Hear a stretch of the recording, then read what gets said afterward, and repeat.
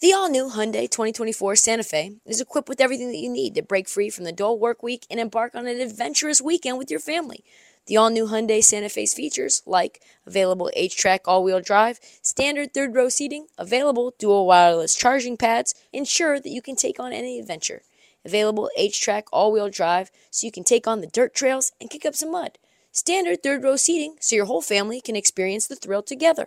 Available dual wireless charging pads so no one gets stuck in the great outdoors with a dead phone. I've been so pumped to take a couple of friends with our road bikes to some of the trails nearby, and now I can bring the entire crew, my dog, and all of our gear with that third row. Learn more about the new Hyundai Santa Fe at HyundaiUSA.com. Call 562-314-4603 for complete details.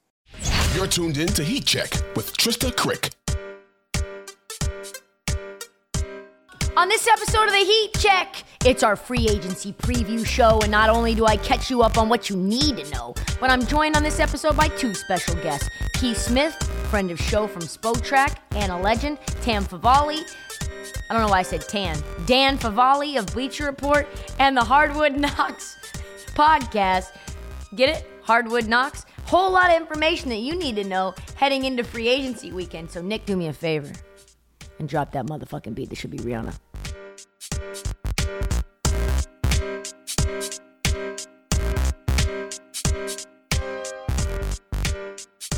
So the new CBA is officially out, and it is nearly 600 pages of glory. And folks, it's not exactly what I would call player-friendly.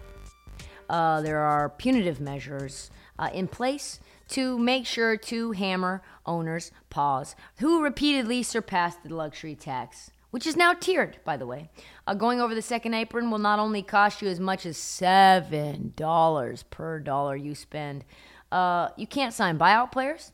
You lose your mid-level exception, and you can't even have some of your draft picks. Sounds like the Warriors and Clippers would hate that.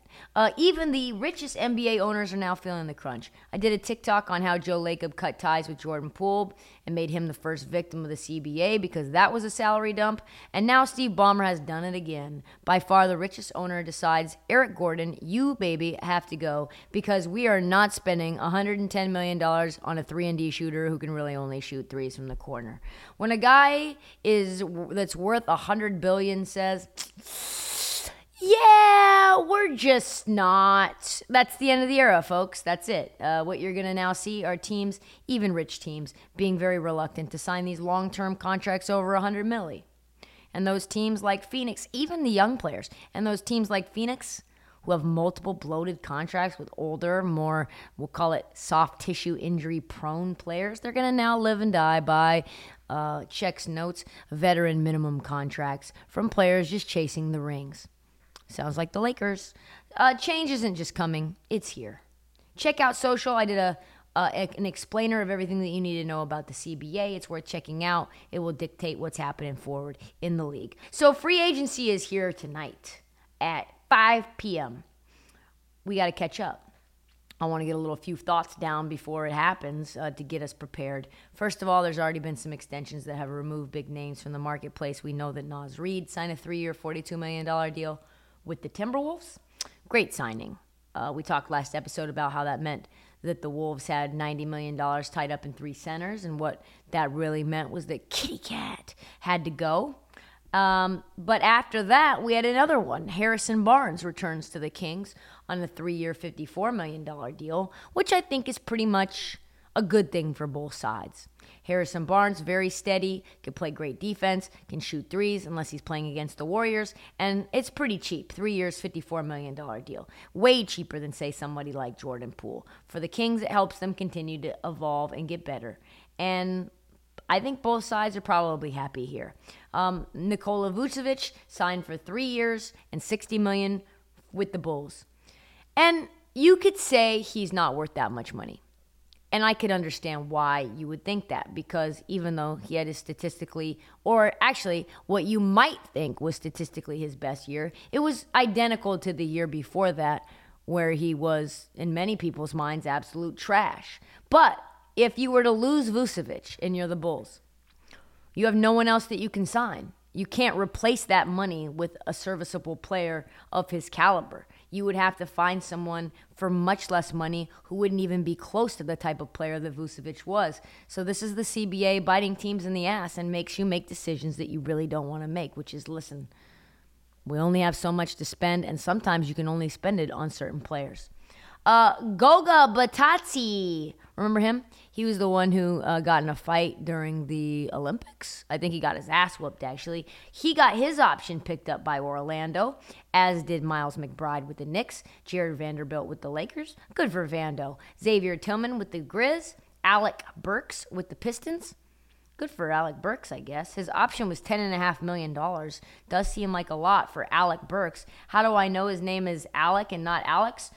I mean, only the deep of the deep know that. Jordan Clarkson, that's how low-key and niche he is. Jordan Clarkson exercised his player option to stay with the Utah Jazz. Kelly, that's crazy. Remember we thought Jordan Clarkson would go? Maybe he's going to wait till free agency. Kelly Olynyk and Talen Horton-Tucker, not Taylor Horton-Tucker like some other people might think his name is, meaning 3 players are returning to the Jazz now. 3 players I did not see returning. Josh Hart picked up his option. Joshua Hart, that is. $12.9 million with the Knicks. An additional Villanova Wildcat, Dante DiVincenzo, may also be coming to the Garden. Oladipo picks up his $9.4 million option. Listen, that is not news. This man has no knees. He has no ligaments anywhere in his lower extremities. So if you can pick up $9.4 million from anyone, you better take it, baby, and you better run, because you were getting the vet minimum anywhere else. There were a lot of players that had their options declined as well, making them free agents. Portland passed on Kevin Knox in part because he was the odd man out, and you've got the Lakers declining $10.5 million on Mo Bamba, $16.5 million on Malik Beasley. Just too much for the Lakers to pick up. May bring him back for less, but we'll see. We'll see how that goes. Some people thought that maybe Herb Jones would test things out. The Pelicans declined the $1.8 million option on him, so what happens next? Nothing. They declined it so that they could lock him up long term. Of course, they want him probably for the rest of his career there. Likewise, Taurean Prince had his option declined by the Wolves and found out on Twitter from Woj, pretty much like all of us. But they also want to bring him back. So that's a fun, cute, adorable story.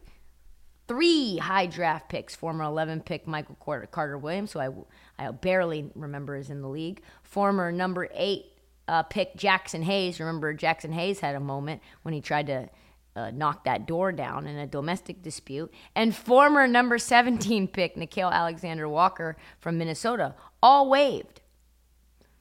I think 2 of those players actually were drafted by New Orleans, so good job, David Griffin. So now that we're up to date, I'm going to go over 10 free agents that I'm interested in and what they might actually do in the next 12 hours. James Harden, first up. We all thought maybe James Harden would either go to Houston and they would pay him an ungodly amount of money to sell tickets for Tillman Fertitta, a man who only cares about the shrimp fort and the dollar bills, or he would go back with Daryl Morey and his love affair to Philadelphia. In the bombshell move, it looks like neither are going to happen. Harden and Sixers were so far apart on a contract that they are now looking to trade him as he has exercised his player option. Everyone is now speculating, where will Harden land? We know it's not going to be Houston. Even though they have $61 million in cap space, that's not happening. They're going to probably go after someone like Kuzma, Van Fleet, Dylan Brooks. Why not both? Ime Udoka can't make it more clear that he does not want James Harden messing with the team chemistry on a young team. So where does he end up? The rumors are getting hot. The Clippers seem to be the leaders in the clubhouse, and the Heat are also interested. Apparently, the Knicks are interested. But once again, for the 3rd straight year, James Harden has hijacked our offseason. Why? I don't know why he does it. I don't know. Did not see it coming, but hey, that's why it's the NBA. That's what makes it exciting.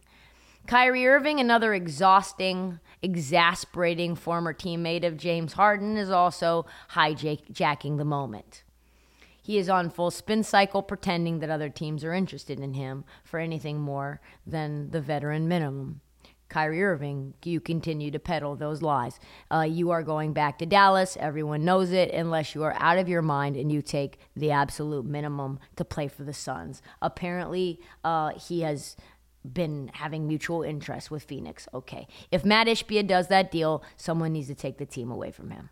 Would that be the shortest tenure of a freaking NBA owner we've ever seen? It's just him and Isaiah Thomas out on the street after 9 months of owning an NBA team. I mean, there's just no chance that happens. There's just no chance. PJ Washington, a.k.a. the victim of Brittany Renner, has been offered 4 years and $52 million, but he's looking for more. He's a nice little 4-5, small 5, big 4. Pretty inconsistent, but he plays for Charlotte, so we're not even really sure what he could do. He could probably get as much as $75 million from someone looking for a wing, and guess what? He needs it because he's been paying all that money to Brittany Renner. Max Strus is loose to the tune of 3 years, 48 from the Pacers. Is that true? That's the rumor. There's no way the Heat can match that. The Heat don't have any money. The Heat are over the luxury tax. The Heat can barely afford to keep Gabe Vincent, let alone the Strus is loose. Very strange player, very tall, can play a little defense, obviously shoot from 40% from 3. No one goes 1 for 11 and then 11 for 11 from 3 in back-to-back games more than Max Strus. But he'll be missed in Miami, and I'm sure the girls will miss him there too. Bruce Brown, is there any more hot commodity on the market than a $12.5 million Bruce Brown? After winning an NBA Finals, after being completely misused by Steve Nash, which is just the most Steve Nash move, he is the belle of the ball. The Lakers are prepared to offer him $12.3 million, which is the mid-level exception, more than the Nuggets can give him. I don't know if he runs it back with the Nugs. I'm sure that will make him sad, but he's earned every penny. And $6 million, if you're in that range where it's either 6 or 12, let me say this: it matters to you. It matters. Cam Reddish. What a sad story Cam Reddish has become. I hope he sticks and fits somewhere, because he's gone from Atlanta to New York to Portland, and everyone has chewed him in and spit him out. The Blazers declined his option, and on a team that's literally looking for 6'7" to 6'9" guys that can play defense, shoot, and score at all 3 levels, you'd think they would maybe want Cam Reddish, but they do not. They let him go for nothing. He's one of the most confusing players in the NBA. Even his Duke teammates like Zion and R.J. Barrett said, oh, he's going to be the best one of our class. They were fucking lying. Listen, it's closer than you'd think, and that's more to do with Zion and R.J. Barrett than that has to do with Cam Reddish. Someone's going to take a flyer on him. I hope he like thrives in a place like OKC or Orlando, a place with no pressure, a place that loves length and athleticism, and a place will probably be like the 8th man off the bench, just scoring buckets. Up next is Christian Wood. He was seen as maybe coming back to Dallas. They do not want him. His agent's annoying. He's annoying. He was not well liked by Jason Kidd. He's an unrestricted free agent now. Rumors were that the Miami Heat want him, but that's a lie. We know that. He doesn't play a lick of defense. And let's be real. Do you think he fits into the Heat culture? Pause. Oh, wait. No, you know he doesn't. He's got a lot of talent. He can score, but he seems to wear out his welcome fucking fast. Even with Detroit, when Detroit tells you you gotta go, baby, you gotta go. Chris Middleton, he declines his option, but he's probably coming back to the Bucks. Let's be honest. Like, there's a chance he could be on the move, but it's a very small chance. Is his knee fixing like itself? Is it regenerating? Is he gonna be healthy next year? We'll have to see, because when he's healthy and he's an incredible compliment to Giannis, I tell you what, they are really hard to beat.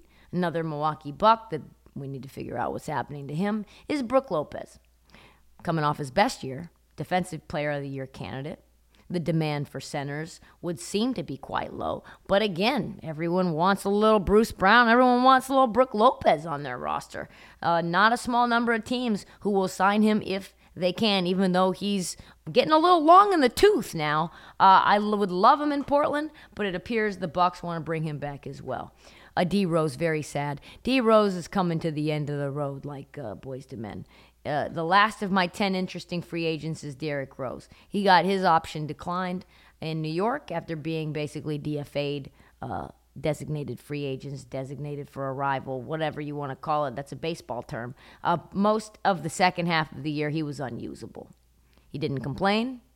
He just kept chilling, which only makes his value higher on the market than it probably would have been. I could see him coming on the Sun, going to the Suns, a team that needs a little veteran depth, somebody who can bring the ball up. A lot of teams could use a little 10, 15 minutes of Derrick Rose. Maybe a team like the Lakers or the Jazz, like I said. A team like, who knows, maybe Orlando wants a 10th point guard.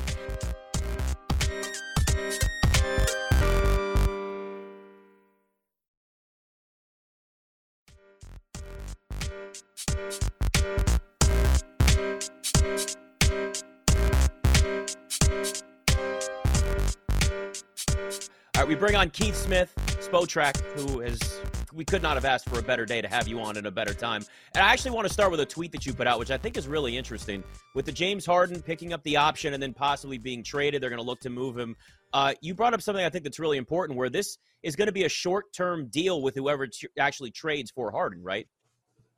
Yeah, he's not extension eligible, so this is not going to be an extend and trade or one of those deals where he gets traded and then extends, because he only did a 2-year contract with Philadelphia last offseason. That doesn't allow him to extend, so he's going to go wherever he is, play out the year, and then be an unrestricted free agent in the summer of 2024. Wow.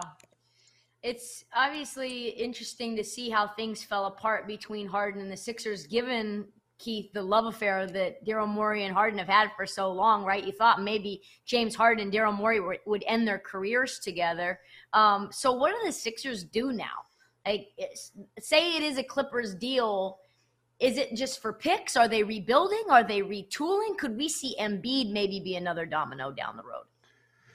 Yeah, I don't think we'll see anything with Embiid. I think you kind of refocus around Embiid. You get Tyrese Maxey extended. You still have Tobias Harris there, and you move forward with the best deal you can and try to rebalance your roster a little bit and maybe add a little bit of depth. You hopefully can turn James Harden into 2, maybe even 3 guys who can move it forward from there around really what's an Embiid Maxey core of guys who we signed long term, and you put the ball in Maxey's hands more and say, hey, let's go, young fella. This is kind of your show to run now. Keith, when you look at these potential landing spots for James Harden, if he even does end up getting moved here, where do you think the best fit at this point of his career would be?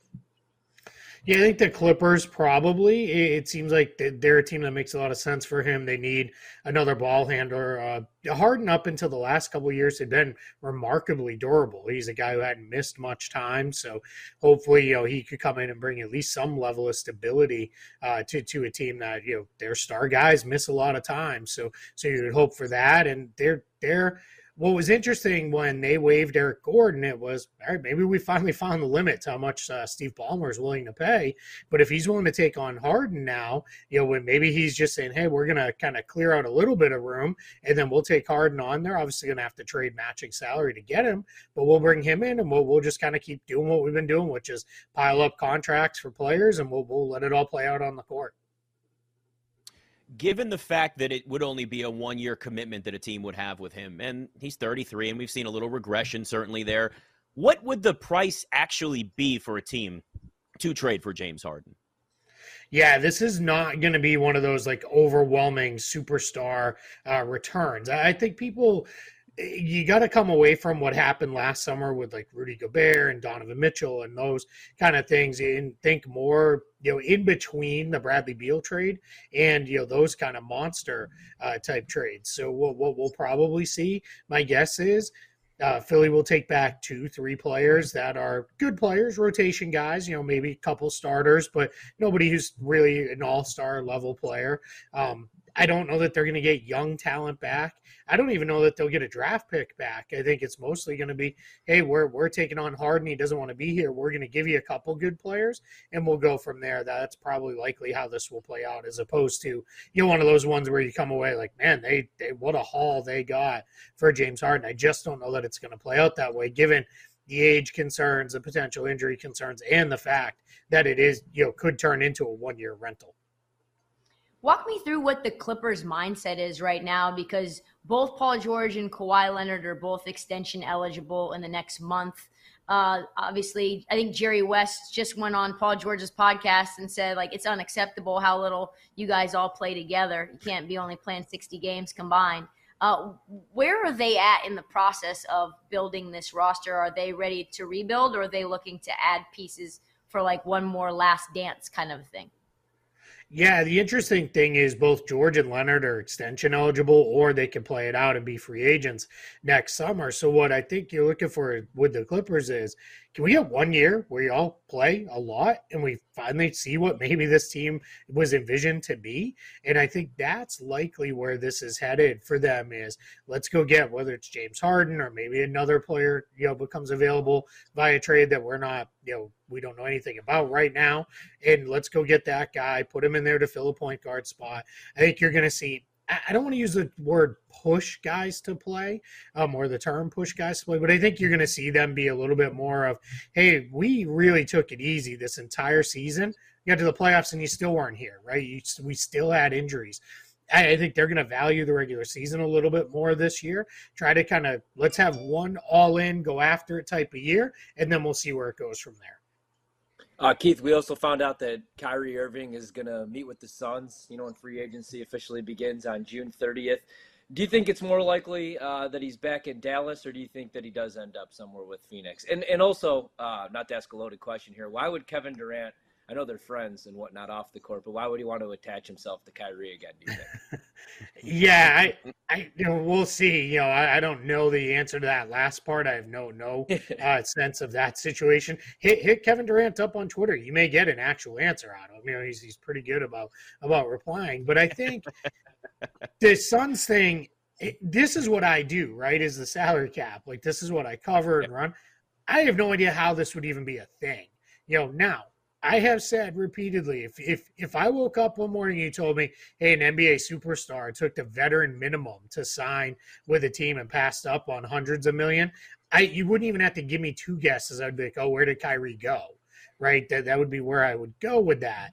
But I think the thing with him is, this is probably more of a, hey, Dallas, I have other options. Let's make sure, you don't get cute with your offers to me and these kind of things. It's very, very hard to envision any path for Kyrie to get to Phoenix on any kind of realistic trade because of just where they're at salary-wise already after making the Bradley Beal deal. Yeah, so at this point now, when you look at that big three, I mean, this is what we've talked about since they made that Kevin Durant trade was Suns have no depth whatsoever. Now they add Beal. What type of restrictions, or really just what type of movement do they even have to add to this team to make them not just a contender, but like, somebody that has depth that can play out an entire season? Yeah, I mean, we're in like day 2 of them keeping DeAndre Ayton, so that means probably tomorrow it'll be that they're shopping him. It seems like that's how that cycle spins there in Phoenix. So I think, we'll find out. Again, they might be able to turn DeAndre Ayton into 1 or 2 or 3 players if they could to replenish some depth, but mostly they're down to re-signing guys and then signing players to the veteran minimum. I think what you're going to see them do is, don't be surprised if we all get news, maybe even tomorrow night when negotiations open at 6 p.m. Eastern, the Suns are signing Torrey Craig to something like a $10 million contract, which everybody like, wow, that's a lot for Torrey Craig. But what that does is that makes him a tradable salary down the line, because it's not so much that it's a bad contract. Jock Landale, who is one of their backup centers, is a restricted free agent. They could bring him back and say, yeah, we could bring him back on the minimum, but let's bring him back at like $3, $4, $5 million. Again, remains a tradable contract, and you could move him down the line. So I think that's the kind of things you're going to see with them. Then veterans, when the first couple waves of free agency go through, all the cap space is gone. Most of the exceptions have been used by contenders. They're going to look around and say, you know what? Phoenix has a really good chance to win, and they have rotation roles available. Those are the two things those guys prize when they're in that position if they're chasing a ring. So, hey, why not? I'll sign up, come there. I can play, 15, 20 minutes a night and try to help that team win a title. So I guess let's talk about Dallas, and if they do sign Kyrie Irving, what is their cap situation looking like? Because their cap holds are enormous. Yeah, so what they did some maneuvering at the draft to move around some money they get off of Davis Bertans' contract and brought in Rashawn Holmes. That saved them a little bit of money. They can get into range, again, depending on how much Kyrie Irving resigns for. And that's what I assume is going to happen, is that he resigns in Dallas. If he gives them even a little bit of a break and doesn't take the full max that he can get, and that may be one where Dallas says, hey, we'll give you an extra year on the contract if you'll bring the overall number down a little bit and bring that first year salary down. What you could see is they could get in a range to use the non-taxpayer MLE. Now, it'd be tight, but they could probably pull that off. And at that point, they're going to be in on all kinds of guys. There was reporting today that they want to meet with Bruce Brown. Bruce Brown, I think, is going to have 100 meetings tomorrow, it sounds like. It sounds like everybody wants a meeting with Bruce Brown, including the Denver Nuggets. But those are the kind of guys you'd be looking at, those mid-level target guys to come in, play again. That's another team that you can tell a player, hey, come here for $12 million. We've got 25, maybe even 30 minutes a night available for you, because they do have some rotation holes to fill there in Dallas. When you look at the Bucks cap situation, what do you think they end up doing here with Chris Middleton and Brook Lopez, and how creative and what really could they do this offseason? Because you look out east and it's really Boston. We'll see what Philadelphia looks like. We don't even talk about Miami, even though they were just in the finals. So what do you think Milwaukee could do here? Yeah, I think you're going to see Milwaukee kind of run it back for the most part with their guys. I think you'll see them try to get Chris Middleton, add years on to he declined like a $40 million player option, so add years, but bring that number down some. Maybe try to get him 30 to 35 million, bring that number down, but give him an extra year or so. I think they're going to do everything they can to re-sign Brook Lopez. I know there's been all kinds of rumors out there. Houston maybe wanted him, and at one point the Lakers are supposedly in on him, and all these teams, and it makes sense because he's really good. He's coming off one of the best years of his career, even despite his advanced age. But I think at the end of the day, he'll probably look around and say, I play next to Giannis on a team that's really good for an organization that's been really good to me. I think he'll probably re-sign. And then from there, it's just about filling out the bench as best they can with, probably try to re-sign guys like Javon Carter, Joe Ingles, bring those guys back into the fold. And they'll probably look pretty similar with a handful of moves around the edges. But that's not a bad thing, right? I know their failure in the playoffs, and I'll call it a failure even if Giannis won't, is, that was, left a sour taste in everybody's mouth, but that's still a very good basketball team. Talking to Keith Smith, BetMGM tonight. I just saw that we had Kristaps Porzingis get introduced and seeing him wear the Celtics and all that. It's a little bit, it's a little weird, but then again, he was a Wizard for a short period of time. What do you think of the upside and the ceiling for the Celtics team, and two, can they afford this entire roster with some of the big deals that could be coming up down the road? Yeah, I think to answer the last part of your question first, for them, I think for the Celtics, there's a little bit of a sense of let's let tomorrow's problems be tomorrow's problems. We're a contender right now. It's almost an NFL type of mindset where it's like, hey, we'll load up and go for it when we can. And then, if we're not a contender, who cares if our cap sheet's a mess? A few years down the line, we'll let that all sort itself out. And I think they also have belief of, hey, if this really goes sideways on us, all these guys are still good enough that we can, make trades and get out from under these deals if we need to. So to that point, I think, I'm not locking it in that they're not going to they're not going to re-sign Grant Williams. I think a lot of people have gone there. I think there's a good chance they re-sign him. When things get really weird for the Celtics is next year and the years beyond, when Jaylen Brown will likely be on a supermax, followed by Jason Tatum a year later. Kristaps Porzingis sounds like there's going to be some kind of extension. So we'll see. On the court, their big thing is, what are they going to do at point guard, right? Marcus Smart, for all his flaws, was the heart and soul of that team, right? He was the guy who made a play whenever you needed a play made. He would hit the floor. He'd get the crowd fired up. He'd get everybody going. So you're in a position, if he's not there, you may have to do something different. So what you're ultimately looking at is you're going to be a different team with Kristaps Porzingis in the fold. You hope a better offensive team, a different kind of defensive team, but maybe not a bad one. He's a better defender than he gets credit for. But it's going to be a different look in Boston for sure, with bigger lineups. Try to maybe, hurt teams a little bit more with size than playing so much perimeter base, which became a little bit of a failing as the season went along. Keith, do you think middle of the road players still end up getting these big max contracts now that we're seeing them be traded for chips? Yeah, not middle of the road guys. I think teams are going to be a little bit more conservative and save those for the best of the best superstars while also pitching those superstars. Hey, if you take a little bit less, we might be able to do X, Y, and Z down the line. That's going to be a thing that teams are going to start to pitch because of the restrictions in the new CBA on those very, very expensive teams.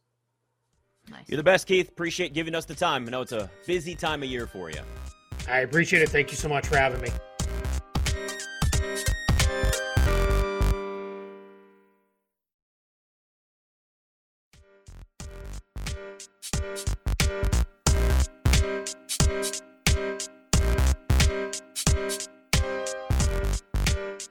Dan Favale jumps on with us, Bleacher Report.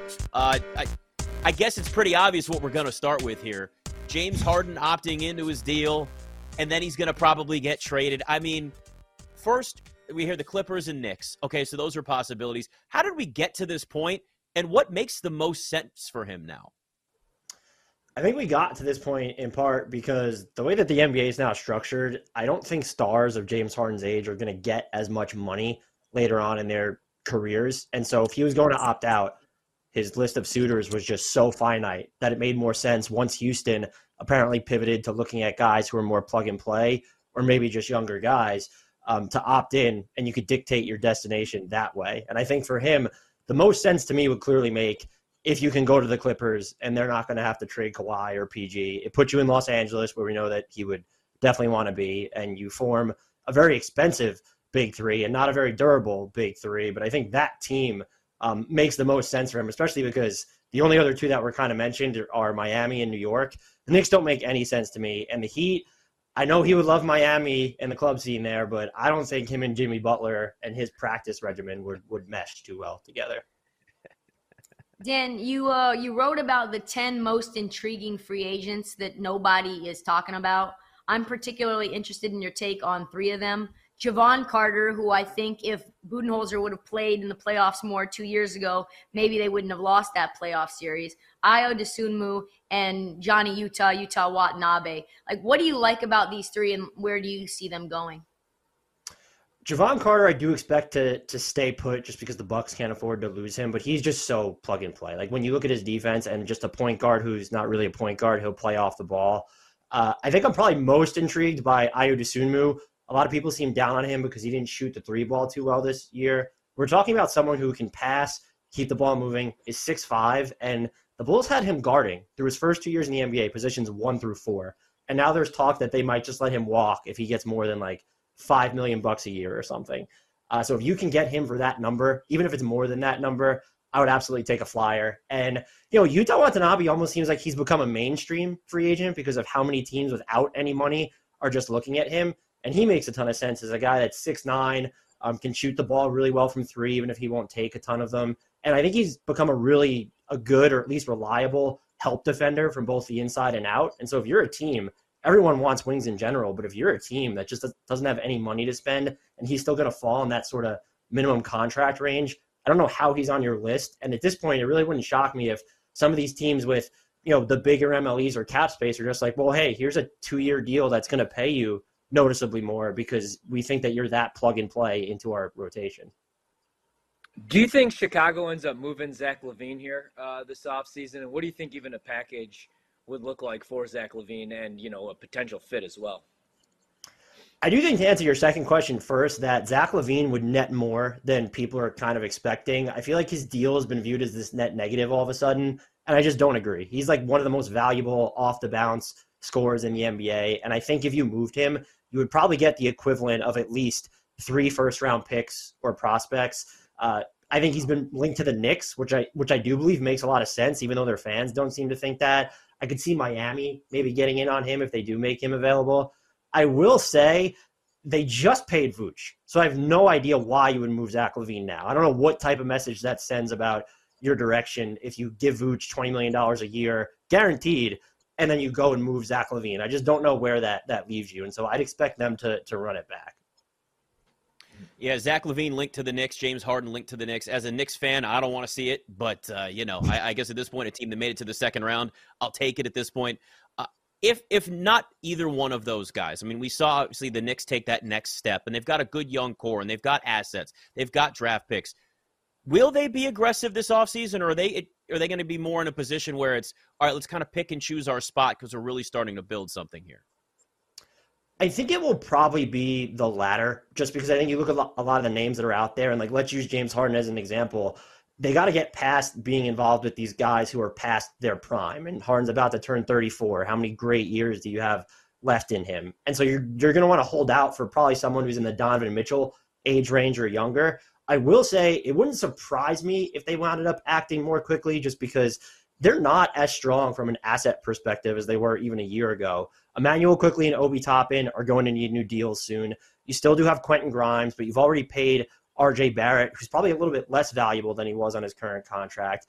Your own draft picks are not as valuable now because people actually think and believe you might remain good. And then you have all these extra first rounders that are kind of fake first rounders. Like, yeah, the Dallas pick might convey, but the Washington, Detroit picks, those might never convey. And so I know they're mentioned a lot with stars, but they actually don't have as strong of an asset base right now as I think a lot of people believe. I'm curious your thoughts on what the Cleveland Cavaliers are doing. Darius Garland is now rumored to be in trade discussions. Brian Windhorst said that there's some sort of outlandish rumors going on in terms of maybe players going to the Cavs. Like, what's their game plan? Because Jared Allen and Evan Mobley clearly didn't work. They were favored in the series against the against the Knicks, and it just really didn't vibe in the playoff environment. Yeah, the Darius Garland noise is so weird. I think I'd be flabbergasted if they moved him or Donovan Mitchell this summer. I think you look at the Mobley-Allen pairing, and it works defensively, but they rebounded really poorly for having that size on the court, and then it does shrink the floor offensively. And so when we're talking about outlandish things, it's clearly not going to be Mobley. And so are they going to move Jared Allen and other stuff and maybe bring a wing in there? I do think, though, that they're not obligated to go nuclear. Like, if they could just sign a wing like a Josh Richardson with their mid-level exception, this is a team that I think just becomes infinitely more of a threat in the East. But when Windhorst sends up those cryptic signals, you have to stop and listen. And so I really wouldn't expect it to be Garland. It could be Jared Allen, or if it's going to be super nuclear, just the Donovan Mitchell stuff. If he really wants to get to New York, or has already said, hey, when I get to free agency in a couple of years, I'm not coming back. The Cavs are going to want to recoup as much of the first-round equity as they gave up to get him as they can. And the way to do that would be to move him with as much time as possible left on his deal, which would be right now.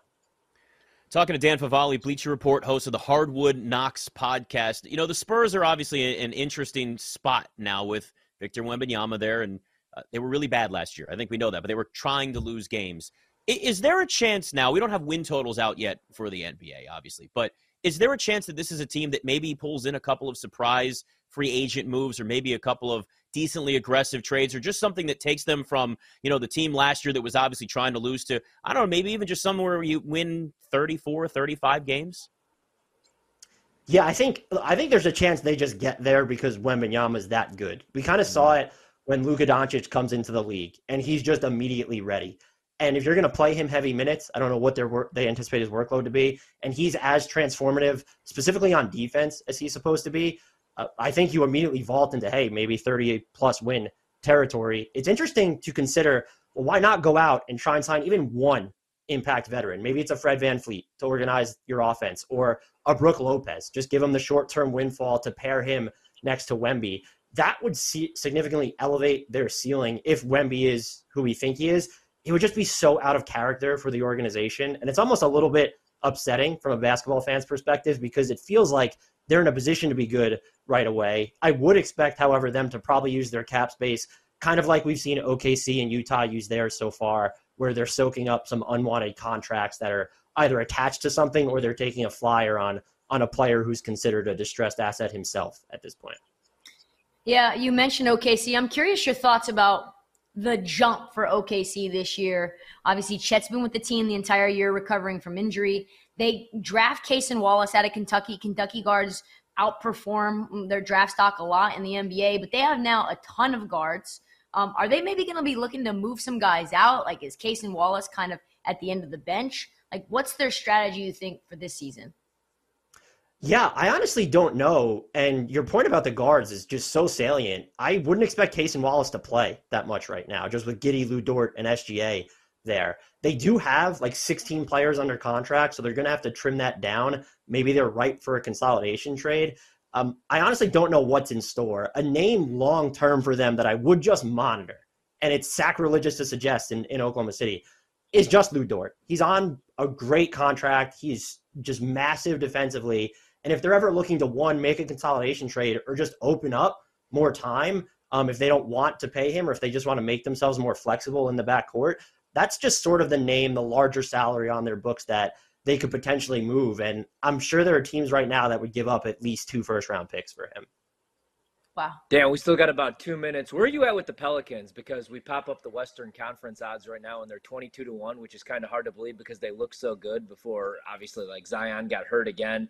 And you worry about his health, but I like Brandon Ingram. I like a guy like Trey Murphy, and they're still really deep. They got a bunch of talent. Where are you at with the Pelicans, though? You think, maybe they could bounce back next season and be a playoff team? Yeah, for sure. I mean, look, they're a dark horse contender if Zion's going to play, let's say, 60 games. It's just we've yet to really see him do that. And so how do you bank on it? And how do you plan around it? They're not going to do anything in free agency. Can you make some sort of a trade that gives you someone that works with Zion but also helps you while he's out? It's a very tough line to straddle. But I think if they can go out on the trade market or maybe free agency and add either a shooter or a rim protector to pair with Zion, presumably you'd want both in the same player, hashtag Miles Turner still, but if they can add that type of skill set to their rotation and they're able to stay even relatively healthy, I'm talking like 58, 62 games from Zion, they're absolutely a threat to finish at or near the top of the West. I just wanted to, you mentioned Miles Turner, so I just wanted to jump on that. I saw that the Charlotte Hornets extended a qualifying offer to him. Do you think there's going to be a big market for him from other teams, or do you think the history will hold teams back from him because he's so talented?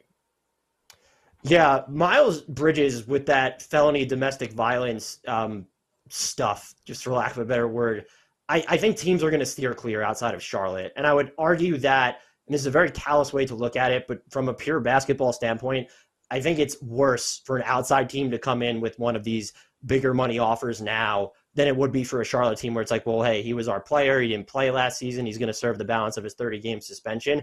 But he is a name that I've heard people say that some really just weird, egregious things could happen. Nobody's talking about him because they assume he'll stay in Charlotte. But if teams with money want to float offers his way, he's absolutely someone who can, on the basketball court, move the needle for you. All right, still got about a minute here. So before you go, we take James Harden out of the equation here. The NBA star that's most likely to be traded this offseason, who would it be right now? Oh, man, that's a great question. I'm going to say it's Karl Anthony Towns. There's just Rudy Gobert is there. They've committed to a direction. You paid Naz Reid. You have so much money wrapped up in big men. You let Taurean Prince go. You're letting Nickeil Alexander-Walker go as well. It seems like they're sort of setting themselves up to be more flexible, maybe in free agency, but also perhaps on the trade market. And that just feels like the guy outside of a James Harden trade right now. And Damian Lillard would be number 2, but that just seems destined to continue dragging out, I think, until around the deadline. That's all the time that we have for the Heat Check. Many thanks to Keith Smith and Dan Favale, as well as my BetMGM co-host Nick Ashew and Ryan Horvat, as well as my producer Scott Lynn. Check out the feed for past episodes and mini episodes which drop unexpectedly like presents from the sky. Do not forget to download, subscribe. Please tell your friends, every single one of them. And follow us. Follow us on the Heat Check at This Heat Check on Twitter, Instagram, TikTok, and Trista Crick. It's getting late, fam. I haven't even packed for my trip. We'll see you next time. Many thanks to my producer, Nick Berlansky, and to all of you guys who give it a listen. We'll see you up next.